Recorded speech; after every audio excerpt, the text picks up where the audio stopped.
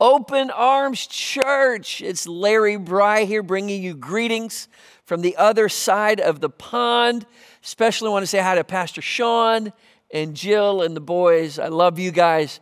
And I feel like I'm talking to family. I really feel like I'm talking to my family right here in Charlotte, North Carolina, because I've been over there. I spent time with you and constantly talking to Pastor Sean, and he's bragging on your ministry, talking about all the incredible things that God is doing in and through you. And over the last several years, I've had the privilege of meeting about monthly with Pastor Sean. And what I would want to speak over you, church, and what I would want you to know about your pastor is he's the real deal. It's really easy to be a public success and a private failure. But I've had a chance to spend time with him and Jill, seeing their marriage, that it's strong, it's healthy, to see his boys and the way he loves them and the way he treats them and raising them up and the way he speaks about you. And so Open Arms Church, I am so proud of you. I love you. And it's just an honor to get a chance to open up God's Word with you today. Now, as we're beginning this new year, 2024, everybody's got your resolutions and all the things you're going to get to, but I want to speak a word over you today that I think can set the direction for what God wants to do in you and through you in this next year, but not just through you individually and not just through your family, but through your church. I speak over you, Open Arms. I think God has given you a voice to be one of the leading churches in your nation.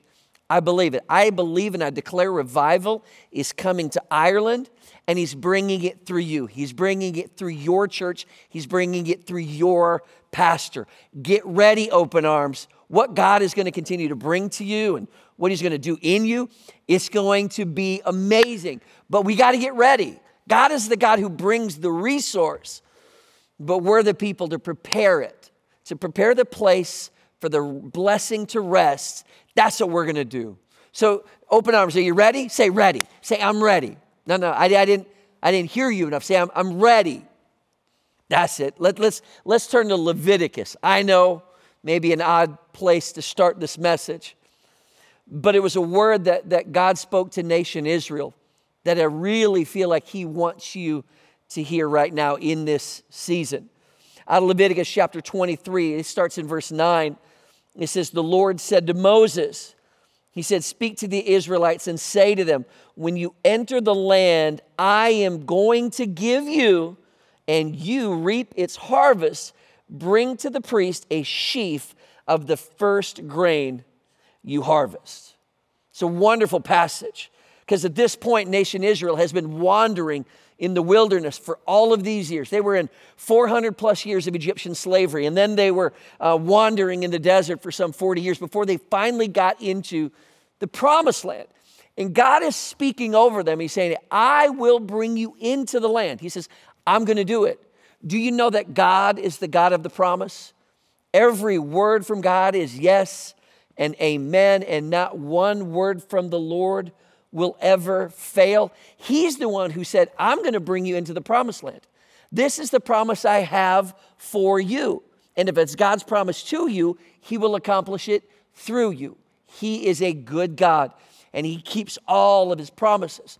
But he's preparing the Israelites for what he has prepared them for. He prepared them to be a blessed nation. He prepared them to stand in a blessing, to stand in the promised land. But they've been wandering for all of these years. And God says, I need to prepare you for what I've prepared you for. Open Arms Church. I think what God wants you to hear this day is he's preparing you for something. It will look so different than what was before. But what happens is when we walk into a new season, if we don't see the new, we just repeat the old. Open Arms Church. Nation Israel is a nation that has been wandering. And what happens when you've been living in the desert and you've been living in the wilderness, you start having wilderness thinking. The title for today's message is First Things First. Say it to your neighbor. Say it to your favorite neighbor. Say, first things first. When I was a boy, my mom I'm one of 5 kids. When we would come to dinner at night, we would all get at the kitchen table and we'd just start grabbing food because we're all hungry, we're all starving. And she'd say, stop it. First things first, boys. What she meant is like, okay, let me say the blessing first, Mom. You're right. First things first. My mom knew something about me when I'm especially starved, when I'm really, really hungry. I go right to what I think I want, but it's not necessarily what I need in that moment. As I got a little older, I would go out and hang out with my friends. And then my mom would say, hey, when you come home at night, you're going to come in and you're going to give me a hug. So when I would come in late at night, maybe later than the curfew time, and I might have been doing some stuff I shouldn't have been doing, I would try to sneak in the house real quiet. And my mom would be like, hey, Larry, before you go to bed, first things first. And it meant I needed to go give her a hug. And then as I got older, if I was going to go somewhere, she would always say, as soon as you get there, please call me first things first. There's something about my mom who was trying to help keep the priorities for my life directly in front of me. First things first. God knows nation Israel. He knows that they've been living in the wilderness and in slavery for all of these years. And when you're living in scarcity, you start to see that I don't have enough. But when you live in scarcity long enough, like you don't have enough, you start to feel like, and I'll never be enough. You see, nation Israel had this problem that they lived in the wilderness for so long. They started to not just live in the wilderness. They started to not just live in slavery. They started to think like slaves. They started to think like wilderness. So what God is saying is, before I take you into the promised land, I need you to remember first things first. God wants to take you into a new season. But if you bring an old mindset into a new season, you reproduce the old. And what God wants to say is, I'm going to bring you into the promised land. But if you bring slave thinking into the promised land, you reproduce it in the blessing I want to bring to you. So God is saying the first things first. He's speaking about priorities. Because you need to understand that as sons and daughters of the Most High God, we have direct access to Him. We have the ability to come into His presence. But scarcity makes you feel like you're not even worthy coming into His presence. I wonder how many of you are living life with a scarcity mentality. I wonder in what areas are you accepting crumbs when God has given you a seat at the table. That's what God wants to tell the nation Israel. He says, I've not punished you. I've not left you. I love you, and I'm going to bring you into a land that is blessed. But if you don't see yourself as blessed, you won't receive the blessing. I wonder what times in my life I missed a blessing because I was having a scarcity mindset. When I grew up, we were really poor. My family, one of 5 kids, like I mentioned earlier. And we were so poor, we qualified for free government food. And here's the thing about scarcity, is when you don't grow up with much and you put a little in your hand. So let's say I got a $100 bill and I put it in my hands. When you don't grow up with much, scarcity says, I need to hold on to. And I start squeezing it. But God can't bless a clenched fist.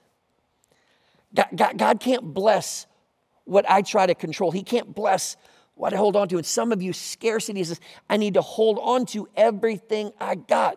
But God says, I can't get in there if you're squeezing the blessing right out of it.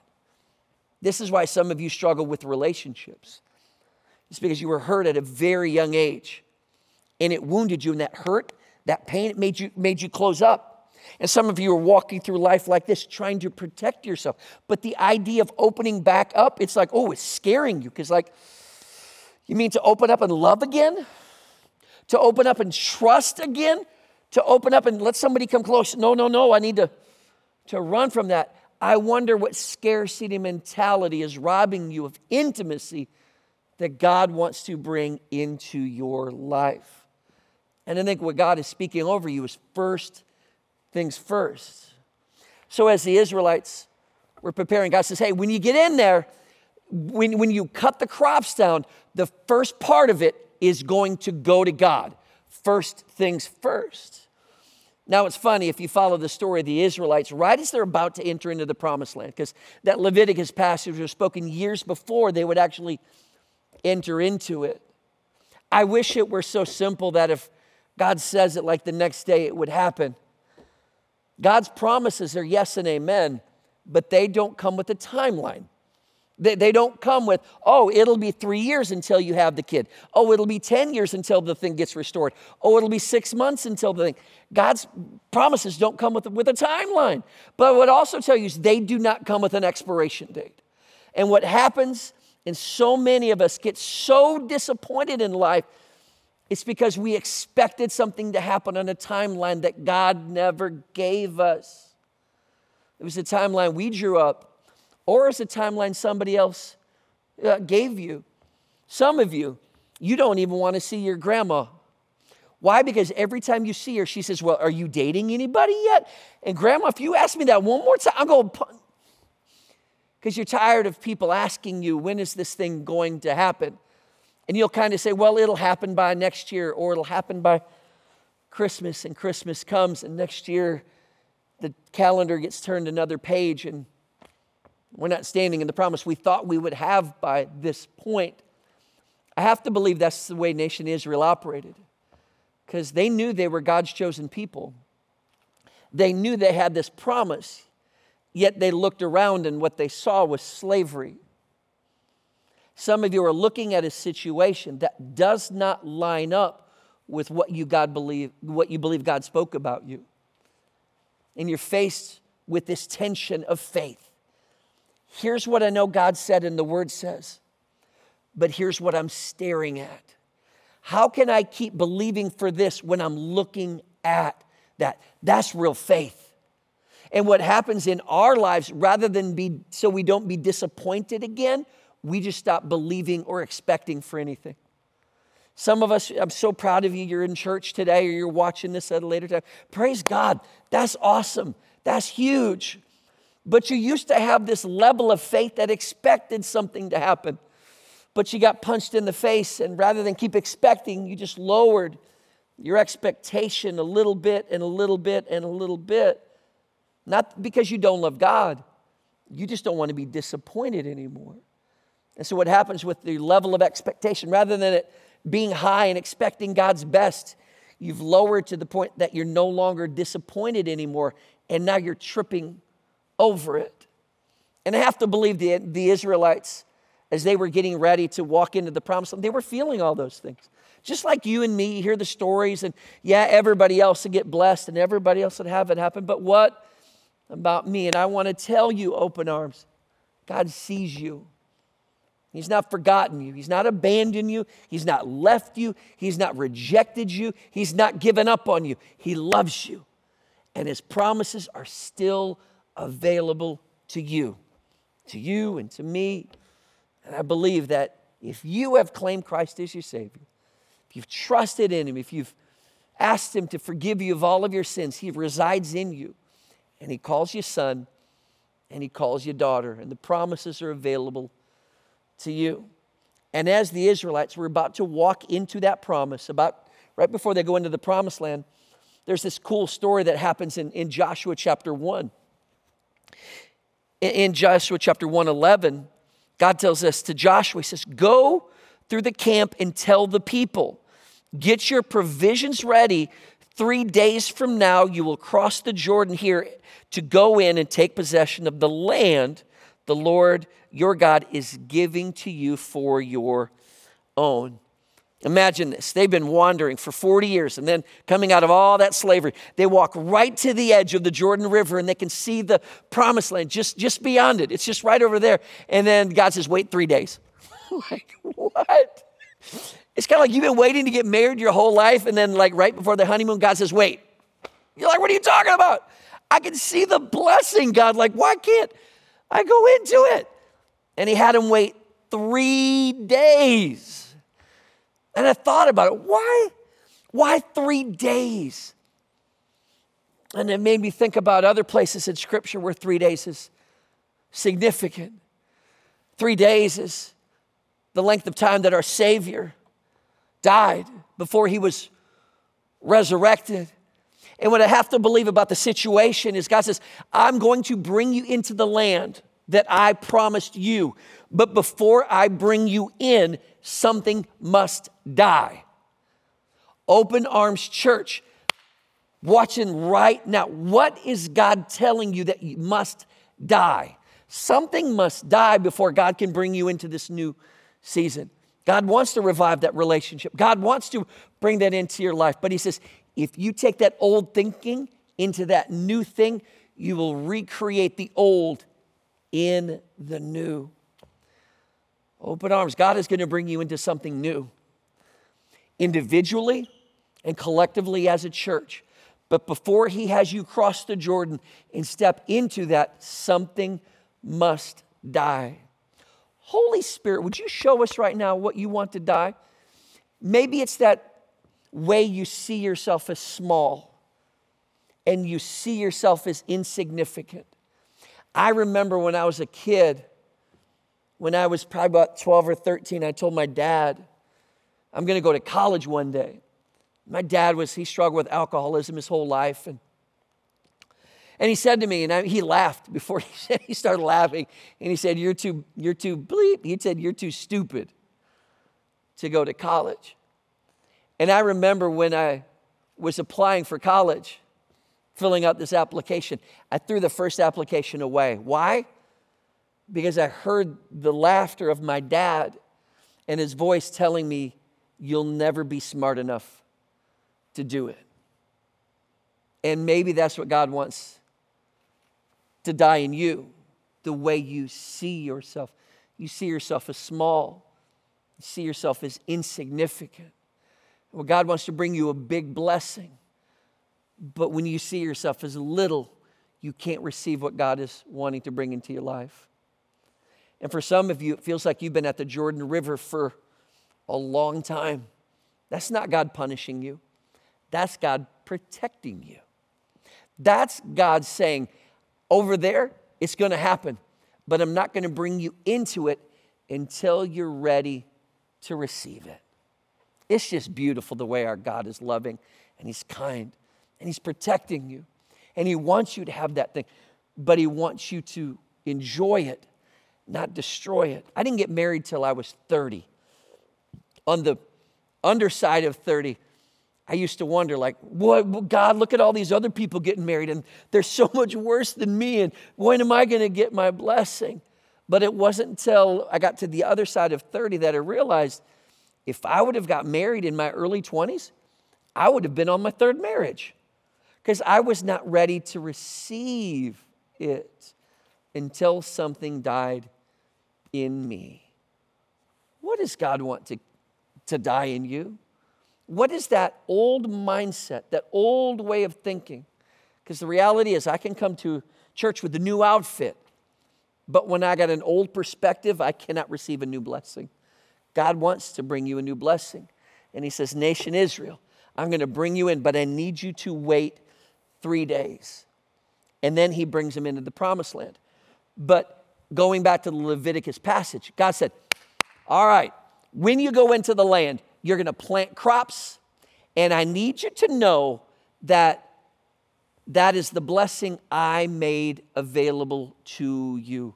Because when we don't have anything, and here's the blessing of scarcity. The blessing of scarcity is it forces dependence on God. Because when you don't have anything, it's easy to say, God, I need you, because you don't have anything. But what happens with the burden of abundance is you start to not depend upon the Lord anymore. There's some watching this video that once upon a time you were very dependent on God because the gift of scarcity forced dependence on him. But scarcity can also become a burden, or it can be a blessing, but so can abundance. And when God starts to bless you, our human nature is to forget God. God knows that the Israelites were a forgetful people. And he knows that you and I, that we are forgetful people. So the Leviticus passage, when God says, when you go into the land, bring the priest the first tenth of the crop, he is instituting a thing called the first fruits. Say first fruits. Come on, open arms. Say it a little bit louder with me. Say first fruits. And the principle of the first fruits is because God knows that you and I, we are selfish people. God wants to be first in our lives. And when he's going to take you into the promised land, nation Israel, when you start seeing all of the blessing, all the abundance, if you don't put God first in that, you won't think you need God anymore. So God says, I'm not going to bring you into it until you learn how to use it and how to steward it. It's the first fruits. And from the first fruits, it's the when you plant the land, Israelites, that first tenth, you're only going to cut that down and then you take it to the priest. And in fact, it was in such a way that until you brought the first tenth, that other 90 couldn't even be touched. It can't be blessed until the first 10% is blessed. Because what I would want to speak over you is God wants to be first. And I'm going to contradict myself here for just a second. Because some of us start there like, I'm going to put God first this year. I'm going to say you don't put God first this year. Here's the way I wrote it that I would want to speak it over you. God doesn't want to be first on your list. He wants to be the first part of everything on your list. Because if I take a checklist approach to God, this is often what we do when we say, I'm going to put God first. I can create a list of like, go to the bank, go get a haircut, go to church. And now faith becomes a checklist mentality. I wonder how many of us have a checklist approach to faith that kind of checks the box. Like I go to the bank, check. I go to the grocery store, check. I go to church, check. And when we live a checklist approach, we live a very fragmented life.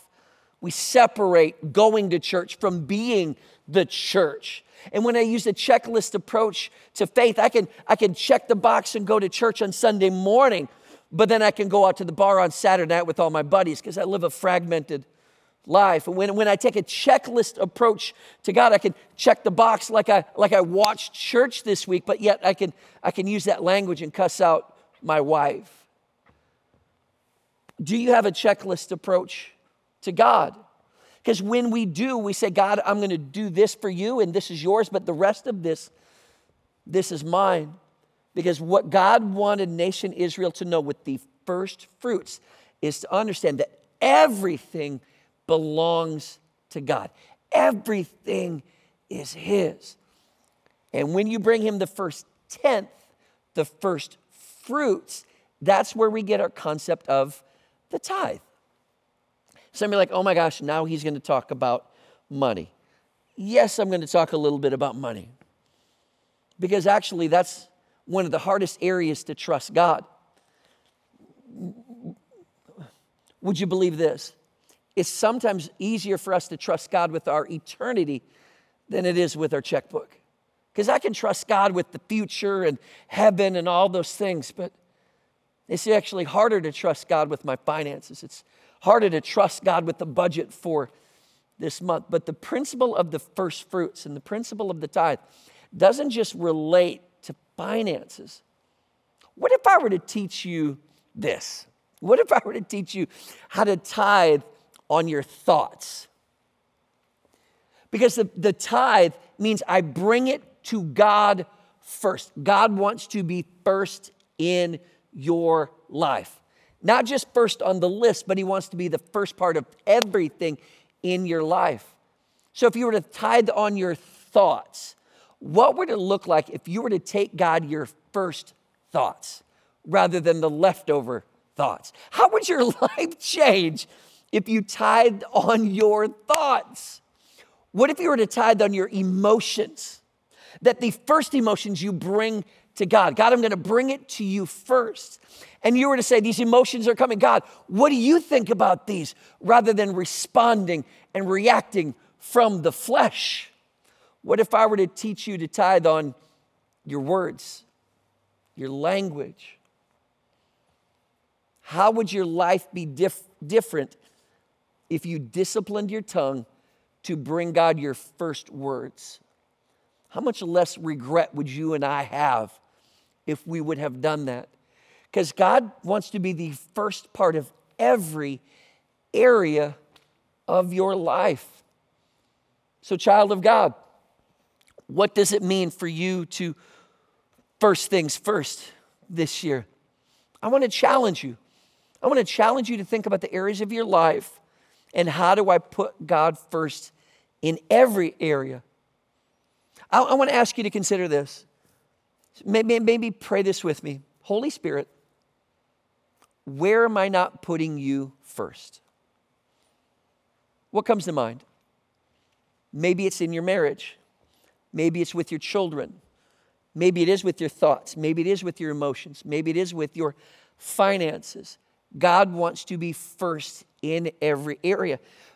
But the only way that area of my life is blessed is if I put God first in it. But scarcity, when you live in scarcity, scarcity makes you close a fist around it. Remember how we talked about that earlier? Scarcity makes you hold on to and put it in your pocket. That's why it can't be blessed. But to make it be first means I'm going to give it to you, God. I'm going to give it, I'm going to bring it into your presence first. That's the first fruits. Nation Israel, you're a forgetful bunch. When you get into the promised land, when you start seeing all the crops, when you start seeing all the blessing, I need you to remember to put me first. That's why he told them, before you touch any of the land, that first tenth, you bring it to him. I think my mom was on to something all those years ago. Hey, first things first. She was helping me prioritize my life. Open arms. What if I were to teach you to tithe on your relationships? Consider this, and here's a challenge I'm going to give you. Because open arms, in the next year, 2 years, the kind of growth that you're going to see in your church is going to be ridiculous. It will be the kind of thing that people from across Europe are going to fly to Dublin to learn from you. That's what God is bringing to you. And it's not just going to happen because we sit back and we hope for it. No. It's because we bring something to God for him to do something with. So I want to teach you to tithe on your relationships. Look, consider this with me. What would it look like if you were to take access and list out all the people that God has given you access to? Get a piece of paper and you draw circles on it. I'm going to draw a circle that says family. I'm going to write all the names. Then I got my friends, and then I got my kids' soccer, football clubs. I've got all these different areas. And you start to actually list out and number the people that God has given you direct access to. Here's what I would tell you. God has not just given you access to those people for your enjoyment. He gave you access for his influence. God wants to influence the world through you. Not just for you to enjoy. Yes, enjoy them. But you need to understand that God wants to influence through you into those people. Let's say he's given you access to 100 people. And some of you, God has blessed you relationally beyond your wildest measures. But what happens is with scarcity tells you you don't have enough. And it's hard to see what I have when my fist is clenched around it. And God's blessed you. He's given you so many relationships. But what happens when you live in scarcity is it's easy to complain. And I fail to remember what God has given me. And I doubt he'll bring me any more. I don't have anybody. Nobody even cares because I'm operating with scarcity. But to open up and say, oh, wow, God, you have given me all this. God, thank you. Thank you for all the relationships you brought into my life. Let's say he's given you 100 relationships. Here's my challenge to you, open arms. All of us agree we want to see a great move of God in our nation. All of us want to see the gospel advance and radically transforms neighbors and communities and schools and businesses. And I'm praying with you, and I'm praying for just the Holy Spirit to be a mighty rushing wind all across your country. But he's going to do it through your whisper. He's going to do it through your words. He's going to do it through your invitation. Here's the principle of the tithe. Whatever God gave you, the first tenth, goes back to him. And the other 90 can't be blessed until that first 10% is. Here's the tithe on the relationships. He's giving you access to 100. Let's say that. What's a tithe? Tithe means tenth. 1/10 of it. That would be 10 people. Open arms. Here's my challenge to you. Will you bring the tithe into his presence? I'm not just talking about money, because the greatest resource God will ever give you is not finances. It is people. It is friends. It is family. God wants you to bring the tithe, bring the people into his presence. Will you identify and will you commit to bringing those 10 people back into his presence? Open arms, Dublin, Newbridge. My gosh, how would you grow if every one of you committed to bring a tithe back into his presence? Think about how full these rooms would be. Look around your auditorium. My gosh, we've got too many empty seats for the amount of people that need to come into relationship with Jesus. And I'm challenging you to bring it into his presence and watch God bless them. Watch God move in their lives. Watch God change generations through you. First things first, open arms. It's all about people encountering Jesus. How is he going to move in their life? Through you. Through your invitation. Through your persistent nagging and inviting them to church with you. I even give some of you permission to lie, like a Rahab lie. Invite your buddy that you used to go to the bar with. Oh, it would force you to deal with some of the shame issues that have made you see yourself as small. Oh, you mean God wants to develop you? Yeah, that buddy that you used to go to the bar with, used to go to the club with, now you invite him to church with you. But use that Rahab lie. Say, I'd love to invite you to this new club I found. There's lights and pretty girls there too. Like, so cool. That's all good. Do what you got to do to get them in the room with you. But I would be remiss if I didn't talk about finances. I believe the blessing over open arms will be great, but we need resource to advance the mission and the gospel. And I want to challenge some of you, what does it look like to put God first in the area of your finances? Some of you are like, I don't have enough left to tithe. That's because you're putting God last. And if you build a budget and you make him first, you will always have enough to tithe. Oh, but I don't have enough at the end. Well, that's because I got too much down here. But if you put him first, you will always have enough to tithe. And here's the reality. 90% can be blessed when you bring God the first 10%. And I've been walking with God too long and have seen his faithfulness too much to know that 90 under the blessing of God is way more than 100 in my hands. Open arms. You're a church of generosity. Thank you.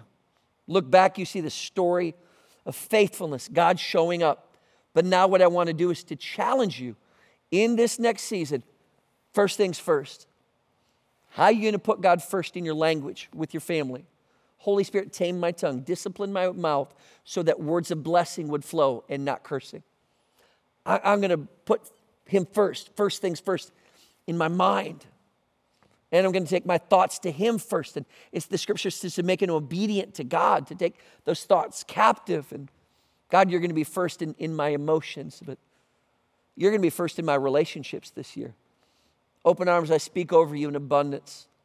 I speak over you a tidal wave of lives that are going to be impacted and transformed by the gospel of Jesus. But this is a partnership. This is not me just sitting back asking God to do it. No, this is rolling my sleeves up. This is getting busy and it's saying, God, we got a community to reach. We got a nation to reach. So I'm going to put you first in my life. I am rolling my sleeves up. I am not going to sit in the shallow end of the pool any longer. I'm going to accept the invitation to jump in and partner with you to reach this nation. First things first. God, I'm going to put you first this year. And for some of you, God wants to be first in your life, but you've never placed your faith in him. You've never been forgiven of your sins. You've never received him as your Lord and Savior. And what I want to tell you is this is not a commitment to try harder or do better. This isn't about going to church more. This is about making him first in your life by recognizing you're a sinner and you need a Savior. Would you bow your heads? Would you close your eyes? And I want to give you an invitation for you to put God first in your life. And if you've never been forgiven of your sins and you've never trusted him, this invitation is for you. And if you have wandered away and you need to come back to God, this invitation is for you. In open arms, I want you to all say this prayer with me. We're going to say a prayer out loud together as a church family for somebody who's going to put God first in their lives. Pray this with me out loud. I believe that Jesus Christ is the Son of God who died on the cross and rose from the grave to forgive me of my sins. I give you my life. I give you my sin. I give you my shame. Forgive me, and I'll spend my life following you. With your head still bowed and your eyes still closed, if you just place your faith in Jesus or you're coming back to him, I'm going to count to 3. When I do, if that's you, shoot your hand into the air. 1, 2, 3. Shoot your hand up all across this auditorium. Come on, everybody, let's celebrate the goodness of our God.